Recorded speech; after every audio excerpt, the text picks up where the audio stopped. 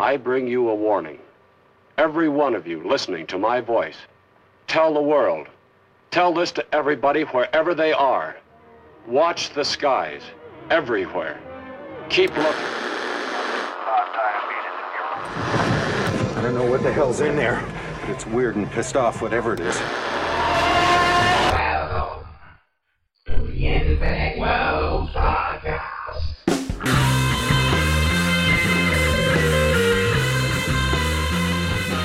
Hey, everybody, and welcome to another episode of the Infinite Worlds Podcast. I'm your host, Winston Ward, publisher of Infinite Worlds magazine. As always, I'm joined by my co-host, Nick the Tooth. All right, here we are again as promised. Winston, how are you doing? We are here to talk about one of the coolest movies ever. For sure. The Thing. Yeah. This is really exciting because we're not going to just talk about The Thing, John Carpenter's 1982 classic, but we're also going to talk about the novella that spawned it and briefly get into like the 1951 version of the movie and its sequel. But largely, we're going to talk about the badassness of John Carpenter's movie. But before we get into that, man, let's catch up a little bit. It's been 2 weeks now since we last recorded. So what's been going on with you? You know what, dude? Honestly, I feel like the last couple times that we've talked about me. And because obviously, I'm resettled in Europe and I'm in Sicily now. But my questions all revolve around you. But before that, okay, all right. I do have a little bit of something that I want to drop. One of my neighbors here in Sicily, really cool guy, Giuseppe. I was aware of this in Sicily, but I didn't really know the full extent of it. And I was thinking about Infinite Horrors and just the new magazine and everything that's going on with that. And I'm so intrigued by cults and Aleister Crowley. Cults as a phenomenon is a cool thing to do. It's not exactly sci-fi, but kinda. I'm talking about horror. I'm talking about infinite horror. So Giuseppe they have a little print shop that's on this. I live in the coolest. I'm going to do a video that just gives you a tour of my neighborhood. But I basically, like I explained earlier, I live in the chambers of a palace that was built in 1100. Wow. And so I'm in a medieval castle fucking palace. It's amazing. Under the shadow of this massive cathedral. And that's what I wanted. When I came to Europe, I was like, I want the weirdest, craziest thing. But it turns out that in a neighboring city called Cefalù, which is I've been there. It's an hour or two away. And I'm going to go back because I didn't get to do what I really wanted to do. Cefalù is amazing. There are everywhere you go, dude, in every one of these little cities on this island, there's a castle, and there's a massive castle in Cefalù on the sea. But in Cefalù, that is where Aleister Crowley, he had his cult there. Right. And so there is Italy? actually, yes, in Sicily. So he kind of got this is all off the top of my head. I haven't looked any of this up, but I've read about him in the past. But he kind of got chased out of England, sort of, right? Or not chased, not quite by the police or anything like that, but society sort of chased him, high society. That's right. Sort of. And they wanted a place where they could do whatever they wanted, right? And so he came to Sicily, and the house where they lived is still there. So my neighbor, Giuseppe, he goes by Pepe. And so he was in this death metal fucking band, right? Awesome. Played drums. That's awesome. And so he was really into it. And he and his wife, they went there, and she was telling me, she was like, we went into the house, we crawled in through a window, and she said it was so oppressing. It was hard to breathe. It was felt so evil. And I was thinking about Infinite Horror. I was like, oh my gosh, I got to get some video of Aleister Crowley's house. And we got to do an episode on cults. Got to send the crew there. Bring the whole Infinite Worlds, Infinite Horrors family to Italy. Can you imagine? Do a reality show. And so what's crazy, dude, is that Aleister Crowley came here. He had his cult here. You can look it up on Wikipedia on Sicily, on Aleister Crowley in Sicily. Okay. And so what's wild is that then Jimmy Page came and Jimmy Page from Led Zeppelin was so obsessed with Aleister Crowley that I think he bought his mansion, Aleister Crowley's mansion, on the Loch Ness, on the lake. Yeah. And right. And also came here and wanted to buy and restore the house in Cefalù in Sicily, but the authorities would not let him do it. So he took a window like out of the place and brought it back to England. That's some Jimmy Page shit to do for sure. Right? Yeah. But what's wild, dude, is that I'm starting to realize like the family that owned like this palace, they were involved in witchcraft also. And so I'm starting to see that there's this like real connection between like, I don't know, maybe oppressive, almost autocratic religious institutions like the Catholic Church. Yeah. And then it like nourishing this like subculture of like witchcraft and like black magic. Sicily has a cathedral on every corner. Right. On every single corner. And yet there's this history of like black magic and witchcraft here also, which I'm just learning about. I've always thought about, I've known about this kind of interconnection between not necessarily satanic, but demonic cults or black magic cults and the Catholic Church. Yeah.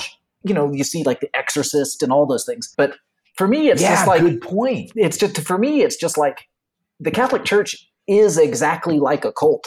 You know what I mean? Like totally. in terms of their observances and practices and stuff. And it's all incantations and burning smoke and all that shit. Ritual chanting and all that stuff. I mean, it's you're eating the body of Christ. Exactly. Right? Exactly. And you're drinking the blood. You know? And so for me, like the reason it runs hand in hand is because they're the same thing, you know, to me. And one just shames the other one. All of that is like based on old Druid and pagan religion. Well, I don't want to even use the word religion, but like observances. Yeah. And if you look at the history of like the Catholic Church, and I'm sure all religions, but especially the Catholic Church, it seems to me in Christianity, from what I know, the limited amount I know, is that they co-opted different things. Oh, of course. Right. Like Easter is Ishtar. Christmas is Yule. These were all pagan observances that the Christians, they tried to convert all the pagans by just rebranding the holidays they already observed and then pretending like these were like, you know, original Christian ideas. Which is genius, right? Yeah, it worked. I mean, it definitely worked. It's like, we don't want to wipe you out. We want to just come into our fold, right? Dude, it's so funny because, okay, right now, I'm going to parlay this into something I'm doing right now. Right now, I'm doing for Infinite Worlds number 12, I'm doing a top 10 all-time sci-fi novels list. I did, you know, the top 10, and then I did 10 like honorable mentions in no specific order. But I was reviewing Childhood's End by Arthur C. Clarke, which I mentioned, I think we've talked about that book once or twice on the thing before. But, you know, it's about... Dude, the series was insane. Well, the idea behind the series is that these beings called the Overlord show up, and they're so much more technologically advanced. Yeah. What they do is they basically solve all of humanity's problems in exchange for, you know, humanity just kind of like letting them do it. But then as generations pass, you start to see that human culture itself is sort of evaporating and kind of being directed by these overlord creatures. I've read it, and then I was just writing a review of it, and it kind of dawned on me that to me, it's sort of an analog for mission work. You know, because that's what missionaries do. You know, they go there and they're like, hey, look, here's food and here's water. All you got to do is just read all about Jesus.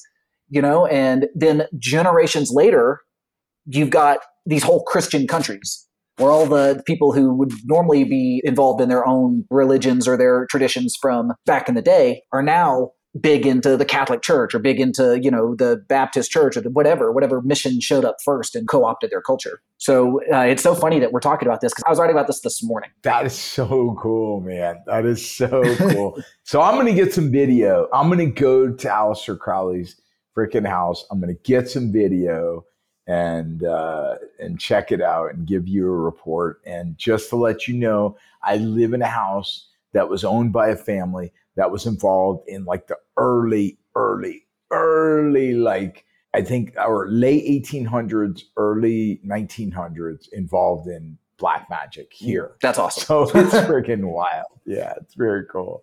But my question is for you is enough about where I am is that, dude, I'm so like not involved and so disconnected from America right now. Oh. My question for you is like, I don't even know how much a gallon of gas is. I don't know what's going on. I'm in Denver and it's like $4.80 a gallon or so right now. Wow. Yeah, it's expensive as shit. I don't drive. See, here's the thing is that my wife and I share a car. I don't drive so that I can afford to make Infinite Worlds magazine because it doesn't make me a lot of money, and and I have to make some sacrifices in order to do it for a living. And I live downtown, so I don't really need to drive anywhere. But I don't drive, so I don't have to fill up the tank all the time. But when we do fill up the tank, we split it anyway, even though I don't really drive. And every single time I'm like, oh my God.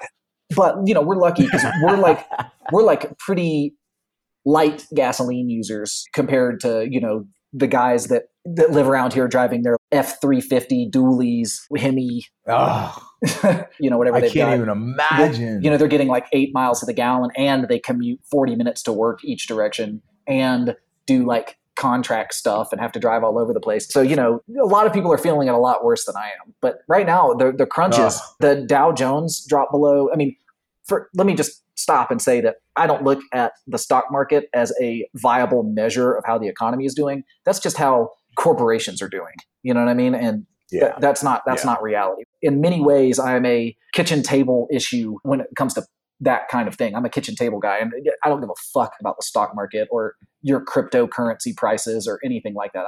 That's all ephemeral, imaginary stuff to me. What I care about is how much do groceries cost, how much does gas cost, how much is rent.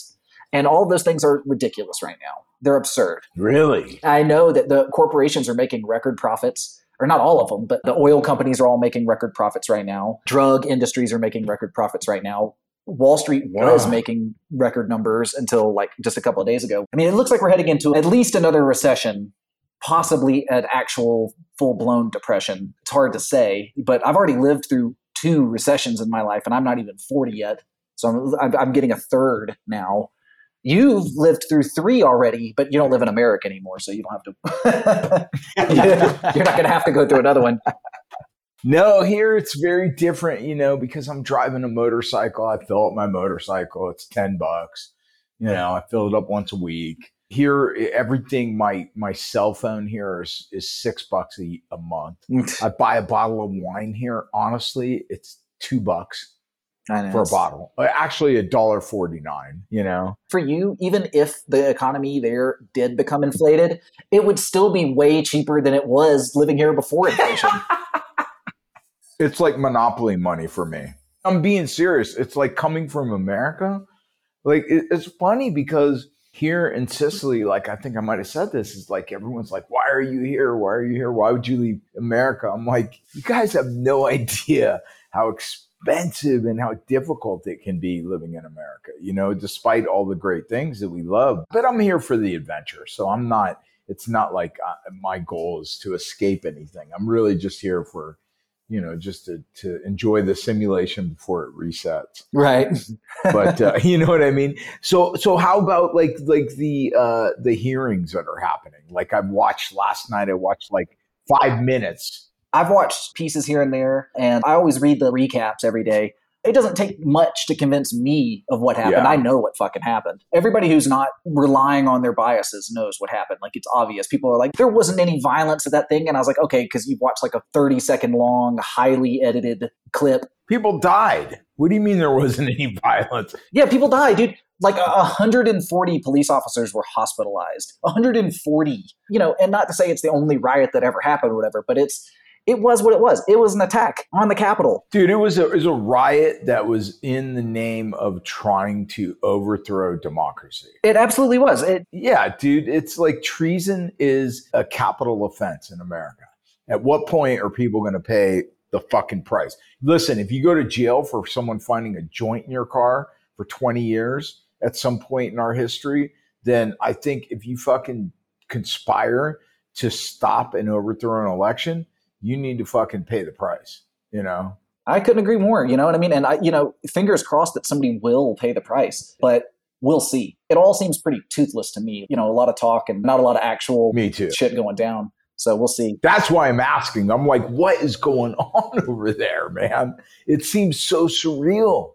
It seems so surreal. Well, we'll see. They keep saying there's enough evidence to, to bring charges, but so far... Against who? They're saying Trump. They're saying Giuliani. They're saying... Everything that I'm hearing, honestly, is that we've never charged a past president for anything, and it's probably not going to happen. I'm not holding my breath. I'll put it that way. But because of that, and the economy being in shambles the way it is, the next election's not looking too fucking favorable either. So I'm trying to get... I saw something, Winston, where they were talking about how, in a smaller election already, because of the new people that have been installed, I think maybe in Arizona, there were some commissioners saying, we're not going to certify the election because the votes are not reliable. It's like, if that is pretending what is going to happen in 2024, our democracy, right. American democracy is fucked. Yeah. You're not wrong. What I'm trying to do right now is a really slow burn process, and I've been trying to do it, and that's get out to the mountains. My wife and have talked about it. We talk about it all the time. We watch tons of videos. I'm working with my dad on it, and I'm trying to get to the point where in like a year from now, I can go live out in like a camper trailer while I build out a small house. Like I build a small house like from a plan. I have building experience. My dad has building experience. We found affordable tracts of land, and I work from my computer. So as long as I have the internet, my income shouldn't, be cut off. I just want to get away from like the potential upheaval, that we might experience. Shit. Maybe I'm a fucking coward, but I'm not going to go out there in the streets and riot or anything. That's I just, crazy. I think was my question, is like, what's going on? And I'm like, wow, it just sounds mad. So far, and I live downtown, so, you know what I mean? So on the streets, you're not noticing anything, but there's only a matter of time. If it keeps going like this, it's only a matter of time before it boils over. Simulation, man. All right, so let's jump in to the thing. We've got the 1982 film. We've got a prequel that was released just a few years ago, and we've got a novella that it was all based on. Yeah, the 50s black and white movie. Okay, so if we're going to talk about the thing, you got to start with John W. Campbell, who wrote the novella Who Goes There, which I'm just going to go ahead and say, great title for this story. Who Goes There, I think, is a much better title than The Thing. Like, I think that's an awesome name for the story. Really intriguing, really scary, especially once you've read the story and you know what goes on in it. So he wrote the novella in 1938. That's so long ago. I mean, that is really before the golden age of science fiction. There were science fiction authors before that, of course, definitely a number of them, but it's like proto-science fiction until like the grand masters of science fiction came along. And he kind of is in the middle. And he wrote this story, got it published in Astounding Science Fiction.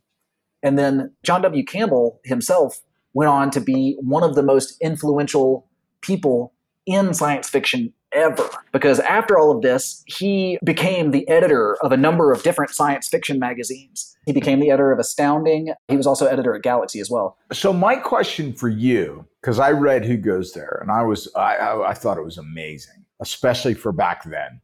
My question is, why did he write that under a pseudonym? Why did he write it under the pseudonym Don Stewart? It was really normal back in the day for science fiction authors to use pseudonyms, and not just one. Often they'd use several pseudonyms, and everybody had their own reasons for doing it. But one of the big reasons back in the day was to write different styles of stories under different names. Okay.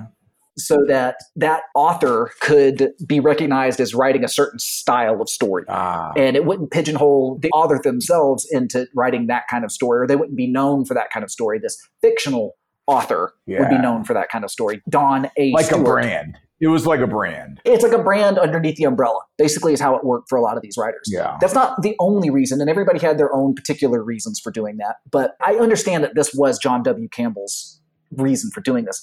In fact, Don A. Stewart, which was the pen name that he used to publish Who Goes There, is actually named after one of his early, I think it's his first wife, it might be his second wife, whose name was Donna Stewart. Wow. That's so cool. She would read over his stories and that kind of thing. Yeah. So it might have something to do with like stories that she kind of helped with a little bit. Okay, so The Thing from Another World gets published. John W. Campbell, in the wake of that, becomes a hugely influential guy. Here's how influential he was.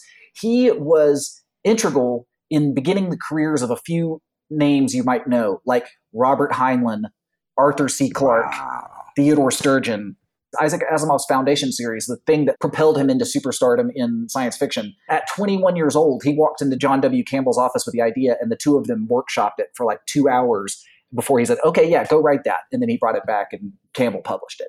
He basically brought up all of the biggest names in science fiction in the middle of the 20th century. And he's known for being a really, really tough editor. He would never read something and be like, this is good. He'd read something and be like, here are all the things you need to change. Now go change them. He was very particular as an editor. Astounding, while he was the editor, won Best Professional Magazine 7 times. Damn. The Hugo Award. He was a big wig in the business. But to this day, the thing people most know him for is Who Goes There, The Thing.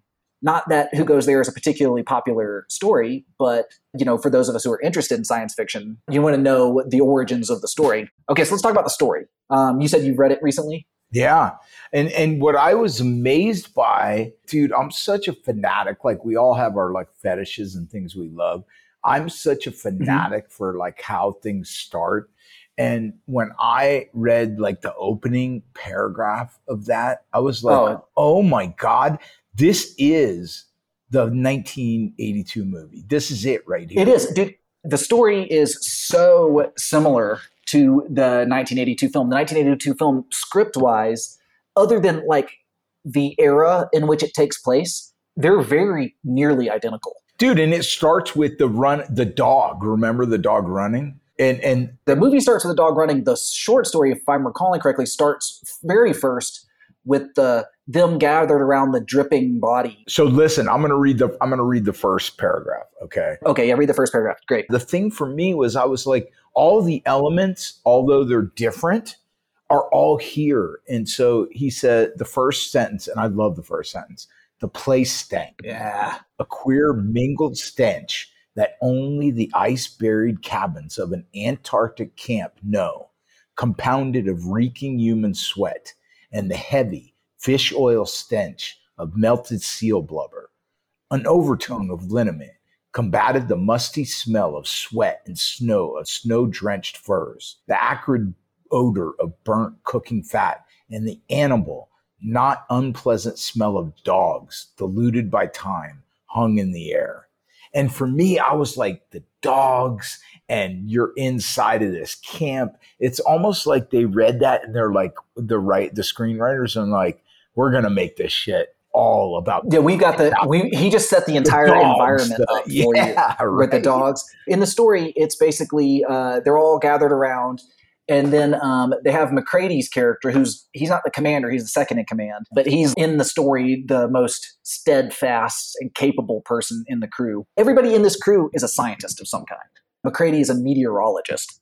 And everybody has like a scientific discipline because they're at a research station here's another great thing about this story, which, again, it's a fantastic story. They have really great names for all of the camps. In the movie, the camp is called McMurdo, which is an area in Antarctica.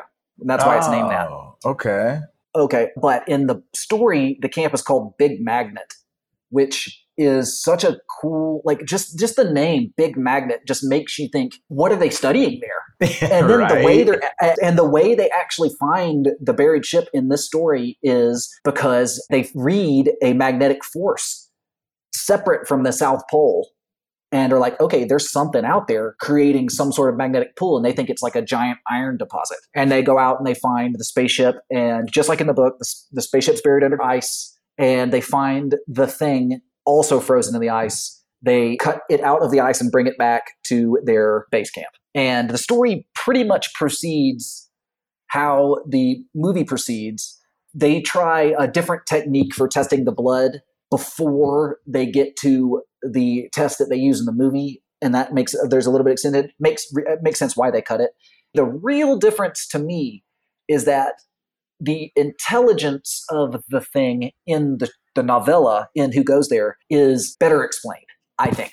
There's a lot more talking about how intelligent it is, and at the very end, just like in the story, they've got the doctor isolated out in a cabin outside of the base.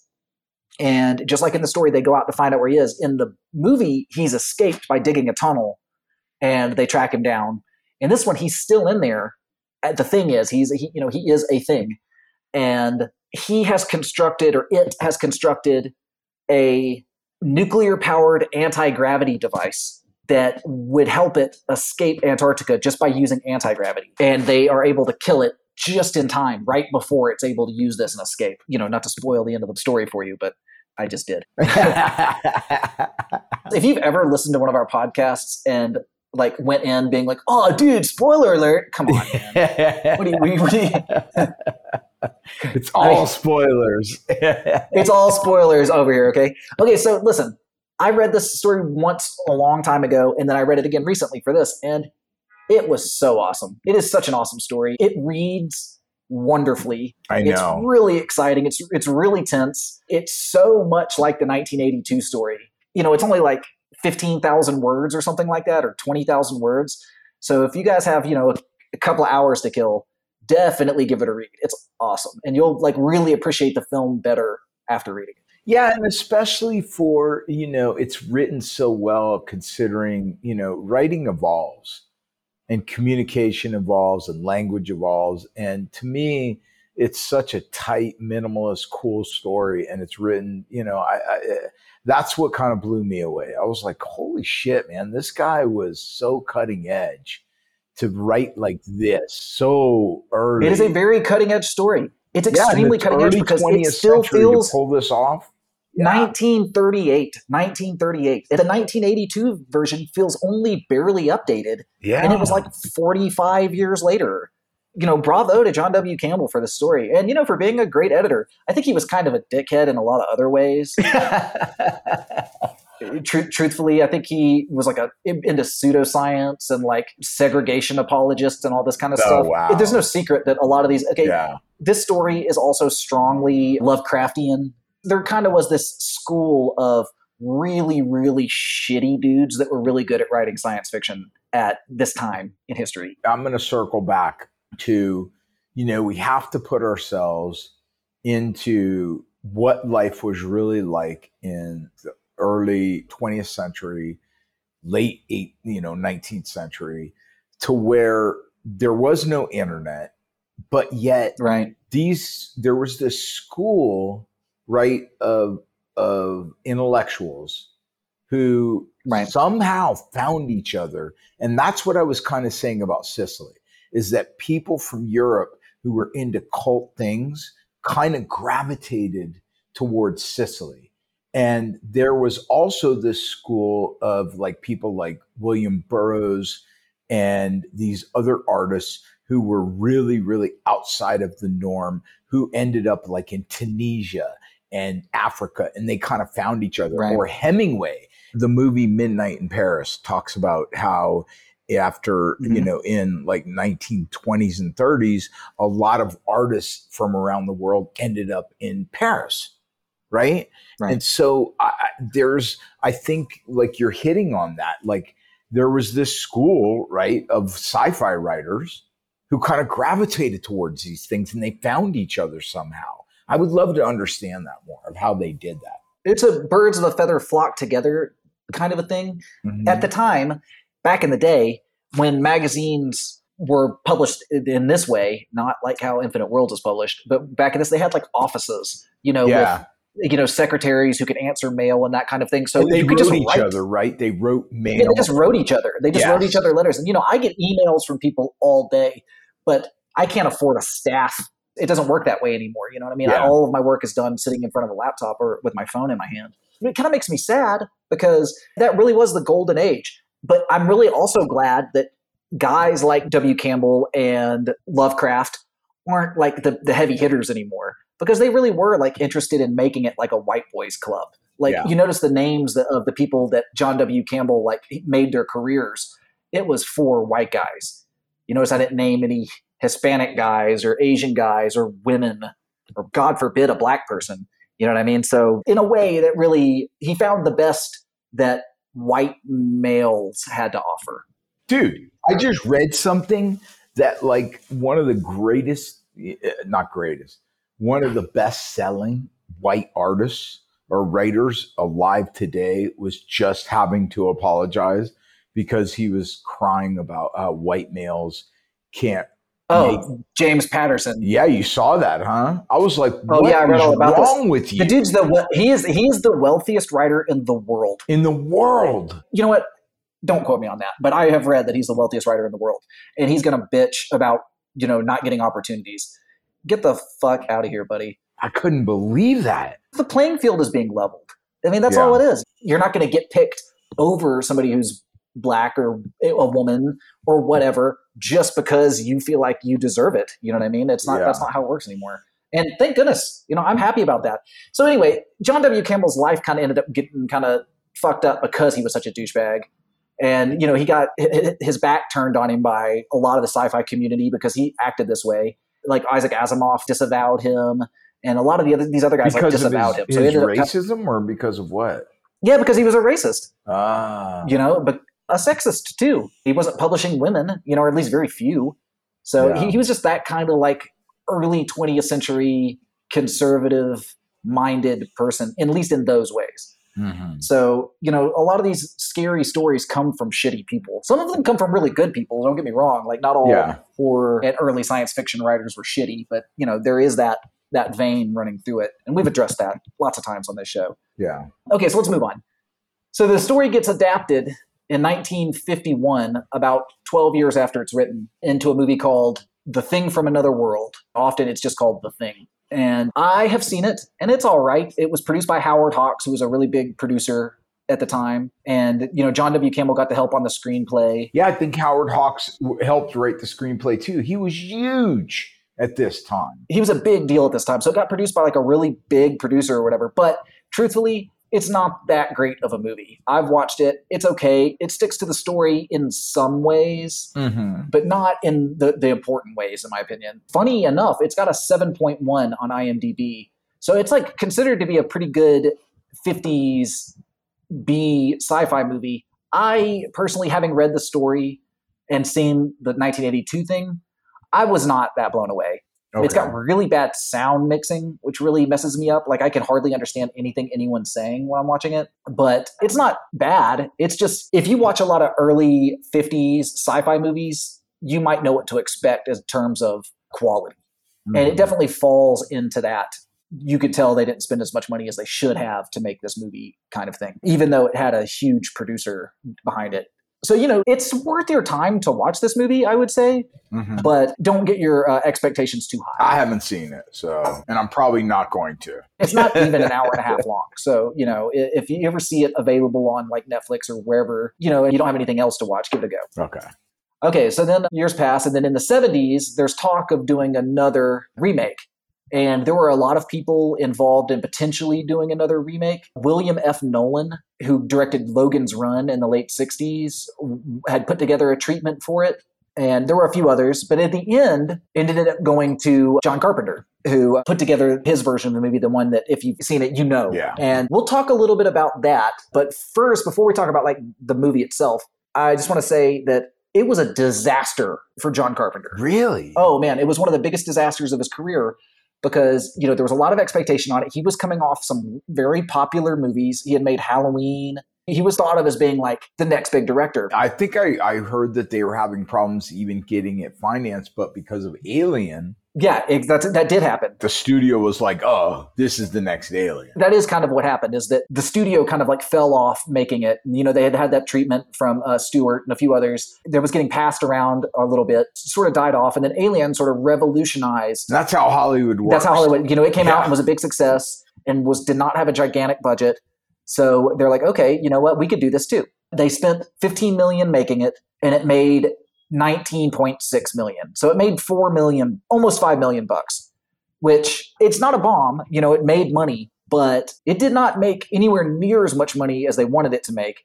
And it got horrible reviews. This movie got some of the worst reviews ever. Let me read some of it. Instant Junk, A Wretched Excess. It was voted the most hated film of all time by Cinefantastique.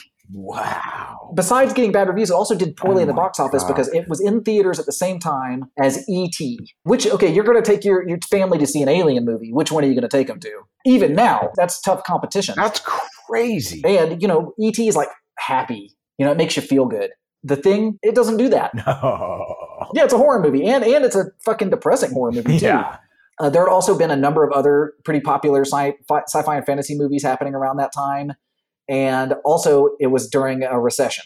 So people were less likely to go see two movies. In good times, people go see E.T. and then get a babysitter and go see The Thing. During a recession, you don't want to pay for two movies or pay for a babysitter.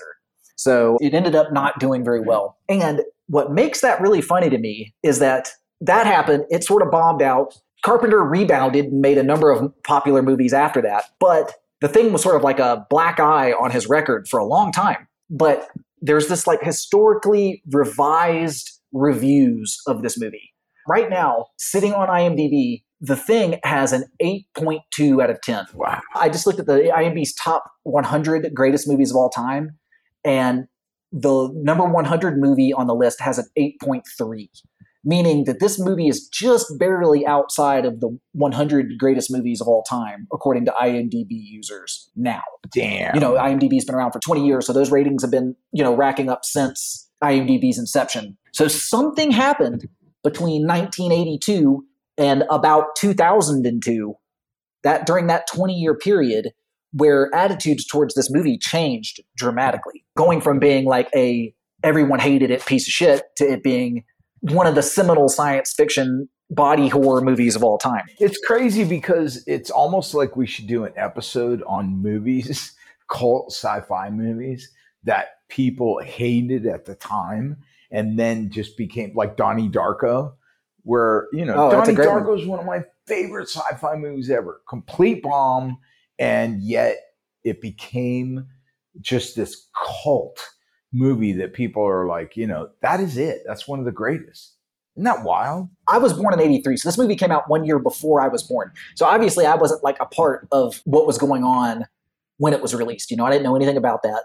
And I probably didn't see the movie until I was like, I don't know, 10 or 12 or so. And it wasn't like a movie that my folks were like, oh, this is one you got to see. Probably because they remembered it sucking. Yeah. Because they're old enough so that when it came out for them, they were like, oh, that movie sucked. But when I finally saw it, I was like, every practical effect in that movie is genius. Yeah. I don't throw that around a lot, but now that we're here, let's talk about the production of this movie. So John Carpenter, he puts together this, the cast that's in this movie, I think is fantastic. Kurt Russell, Keith David, Wilford Brimley. I think the chemistry between all these actors is really good, personally. And I think, generally speaking, it's a well-cast movie with lots of good characters in it. Why people thought the characterization was bad when it came out, I don't get, but I wasn't around in 1982 to be a judge in that period of time. But whatever happened during that time, like by the time I got around to seeing it, I was blown away. And one of the big reasons that I was blown away is by the many, many, many incredible creature effect scenes in this movie. And that's really basically thanks to one person, and that's a guy named Rob Bottin. Okay. Rob Bottin is an American special effects creator. This guy, Rob Bottin, did pretty much all of the visual effects. When he made this movie, he was 21 years old. Oh, Jesus. Very interesting character, this Rob Bottin guy. He is 6'5", and at 21, he just made puppets and creature effects. He is possibly one of the best ever. He had actually already done creature effects for The Fog, which came out 2 years before this. So he would have only been like 19. Which was also John Carpenter, right? That's how he got to work with John Carpenter. Rob Bottin was so possessive of the creature effects and so possessive of how he wanted everything to look that he basically, when he described it as hoarding the jobs. Like he wouldn't allow other members of the crew to work on things that he specifically wanted to get a specific way. He's a micromanager. He was an incredible micromanager, and he was such a micromanager that he ended up living on the Universal lot for a whole year so he didn't have to leave. He didn't take any days off. He worked 7 days a week. Oh, my God. He worked so hard that he had to be hospitalized for exhaustion, double pneumonia, and a bleeding ulcer at 21 while he was making this movie. So like in the middle of this movie being made, he had to be hospitalized because he had worked himself nearly to death. Wow. At 21, making all of these crazy creatures. And he just did not allow himself to rest. So he gets hospitalized and they have to replace him for the few visual effects that are left. And guess who they bring in? Stan fucking Winston. Oh my God. They replace this phenom of this industry with the greatest of all time. Holy shit. And he comes back in and he does like the dog thing, very iconic. Yeah. The dog thing is super cool and super iconic in that movie, but there are so many Rob Bottin creations that are incredible. The spider head, when Norris's stomach opens up and has teeth in it and bites that dude's hands off. There are about a million other ones in the movie. If you haven't seen this movie recently, go watch it again and just watch how... Or go on YouTube and just look for the effects. There's almost certainly a hypercut of it on YouTube. That might not be a bad idea to do it that way either. Yeah. The movie also has a score by Ennio Morricone. Ennio Morricone, in case you guys don't know, is an Italian composer. He did, the very famous spaghetti western, The Good, the Bad, and the Ugly, those kinds of things. Cinema Paradiso. Cinema Paradiso is one of my favorite movies. Yeah, and he did tons of amazing scores over the years, just over and over and over again. And then he finally won an Oscar when he was like 90 years old for doing... Hateful Eight. Yeah. So this movie had tons of geniuses attached to it. Here's my thinking, and I can't prove this. I think that mainstream audiences weren't ready for body horror yet. Before this, there was only a couple of directors who were even trying body horror. There were zombie movies and that kind of thing. And there was definitely some horrifying zombie movies made before this with lots of gruesome stuff going on. But those weren't blockbusters. You know what I mean? Mm-hmm. Those movies weren't dragging people into theaters. They were like cult classics too. And of course, we just did an episode on Cronenberg. And Cronenberg had made several body horror movies before this. But none of those movies were really pitched as a mainstream film. And the thing was supposed to be a mainstream success. Universal Pictures, a mainstream director who had just directed a couple of really big hits, had Ennio Morricone who had done all of these hits. So it was expected to be a mainstream success.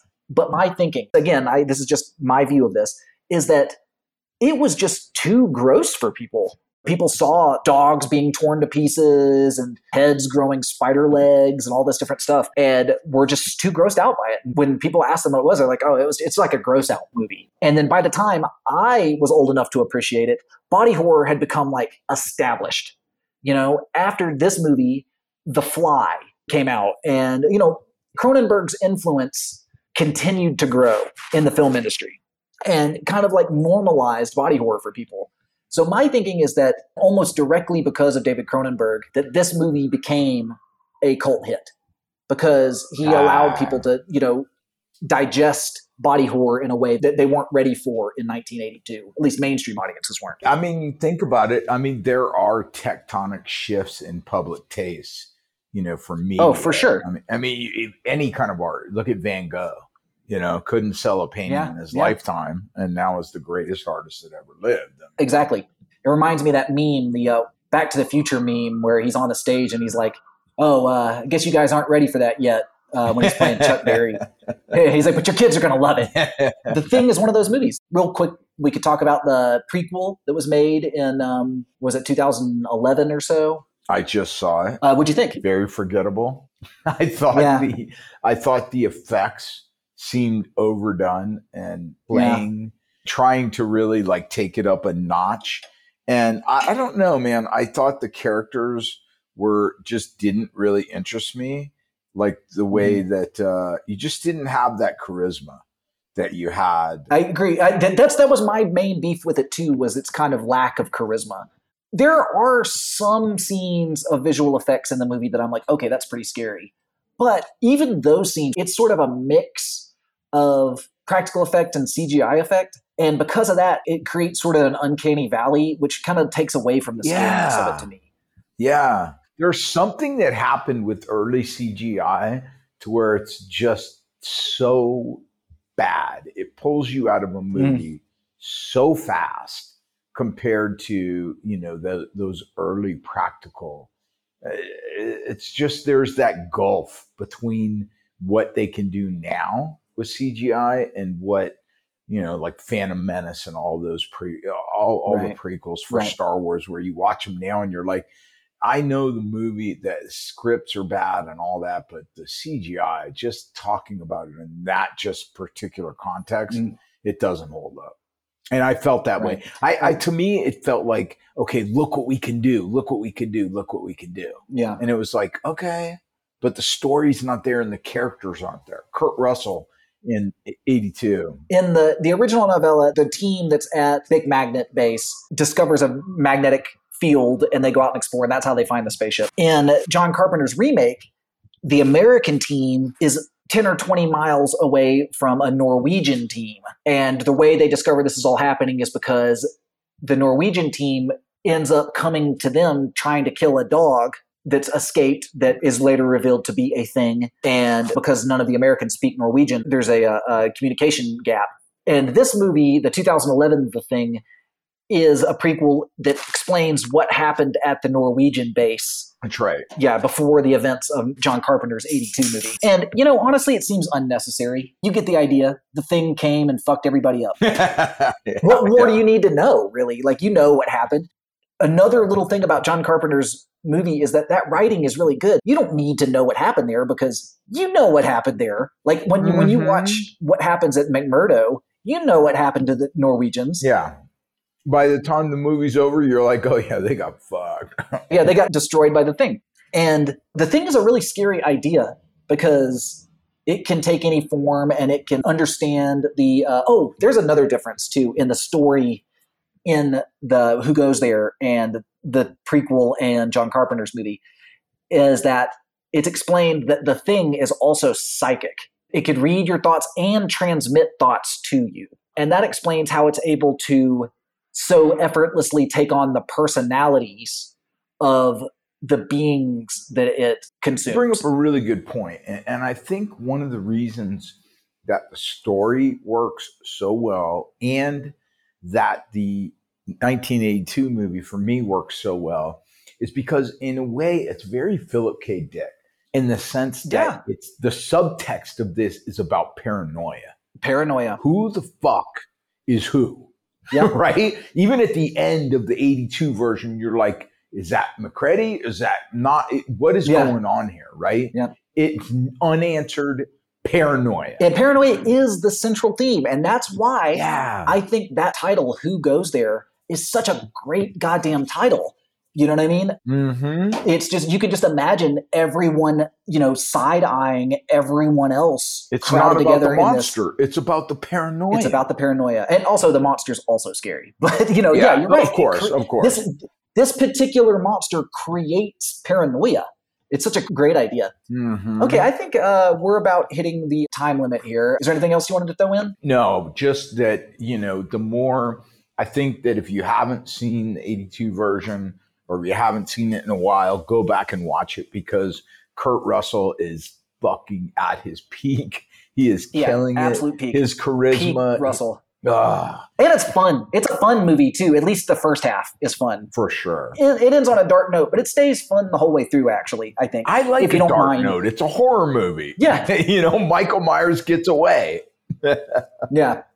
This is a great one. It definitely belongs in the pantheon of science fiction films. There's no question. And the story belongs in the pantheon of science fiction writing. Yeah. Too. So it's definitely a reason that it stayed popular and that they decided to make a prequel and everything, and that we're making an episode about it because it fucking rules. Yeah. Very cool. Very cool. All right. That was a good one, man. I'm stoked we got to delve into that one. Especially, I love the fact that this was based on with Infinite Worlds, it's based on, and my love of sci-fi is about short stories. So I love the fact that this was based on a shorter, sci-fi. That's so rad. What are we going to do next? It's a really good question. One that I've been kind of throwing around in my head a little bit is Watchmen. I know that one has a pretty big cult following. Let's do it, dude. That's my favorite graphic novel, man. I love Watchmen. It's not strictly science fiction. There's no science fiction related to most of the characters, but then right smack in the middle of it, you've got Dr. Manhattan, which is the most sci-fi concept ever. So, I'll probably spend the whole episode talking about that character. Dude, I watched that movie and I just go from Dr. Manhattan to Dr. Manhattan to Dr. Manhattan scenes because I just skip all the other scenes. I do because it's so sci-fi. Yeah, I don't blame you. Yeah, very, very cool. Right. Let's do Watchmen next. We have a few other ideas on the nest, but we kind of like got to get them scheduled. But yeah, let's do that next. I'm stoked. That's awesome. All right, brother. Great catching up. I'll talk to you next week. Watchmen. Yes. Light. Peace. Guys, if you're enjoying the Infinite Worlds podcast, you could definitely check out more Infinite Worlds related stuff by visiting our website, infiniteworldsmagazine.com. There you can subscribe to Infinite Worlds magazine. It's a full-color, ad-free science fiction magazine featuring stories, comics, and illustrations from creators all over the world. You can also sign up to our mailing list. You can follow us on Instagram at Infinite Worlds Magazine or on Twitter at IW Sci-Fi Mag. Also, you can find Nick the Tooth on Instagram at Nick the Tooth and follow his wild escapades. Theme song was written by Christopher Whitaker, and our podcast is produced by Andrew Alonso.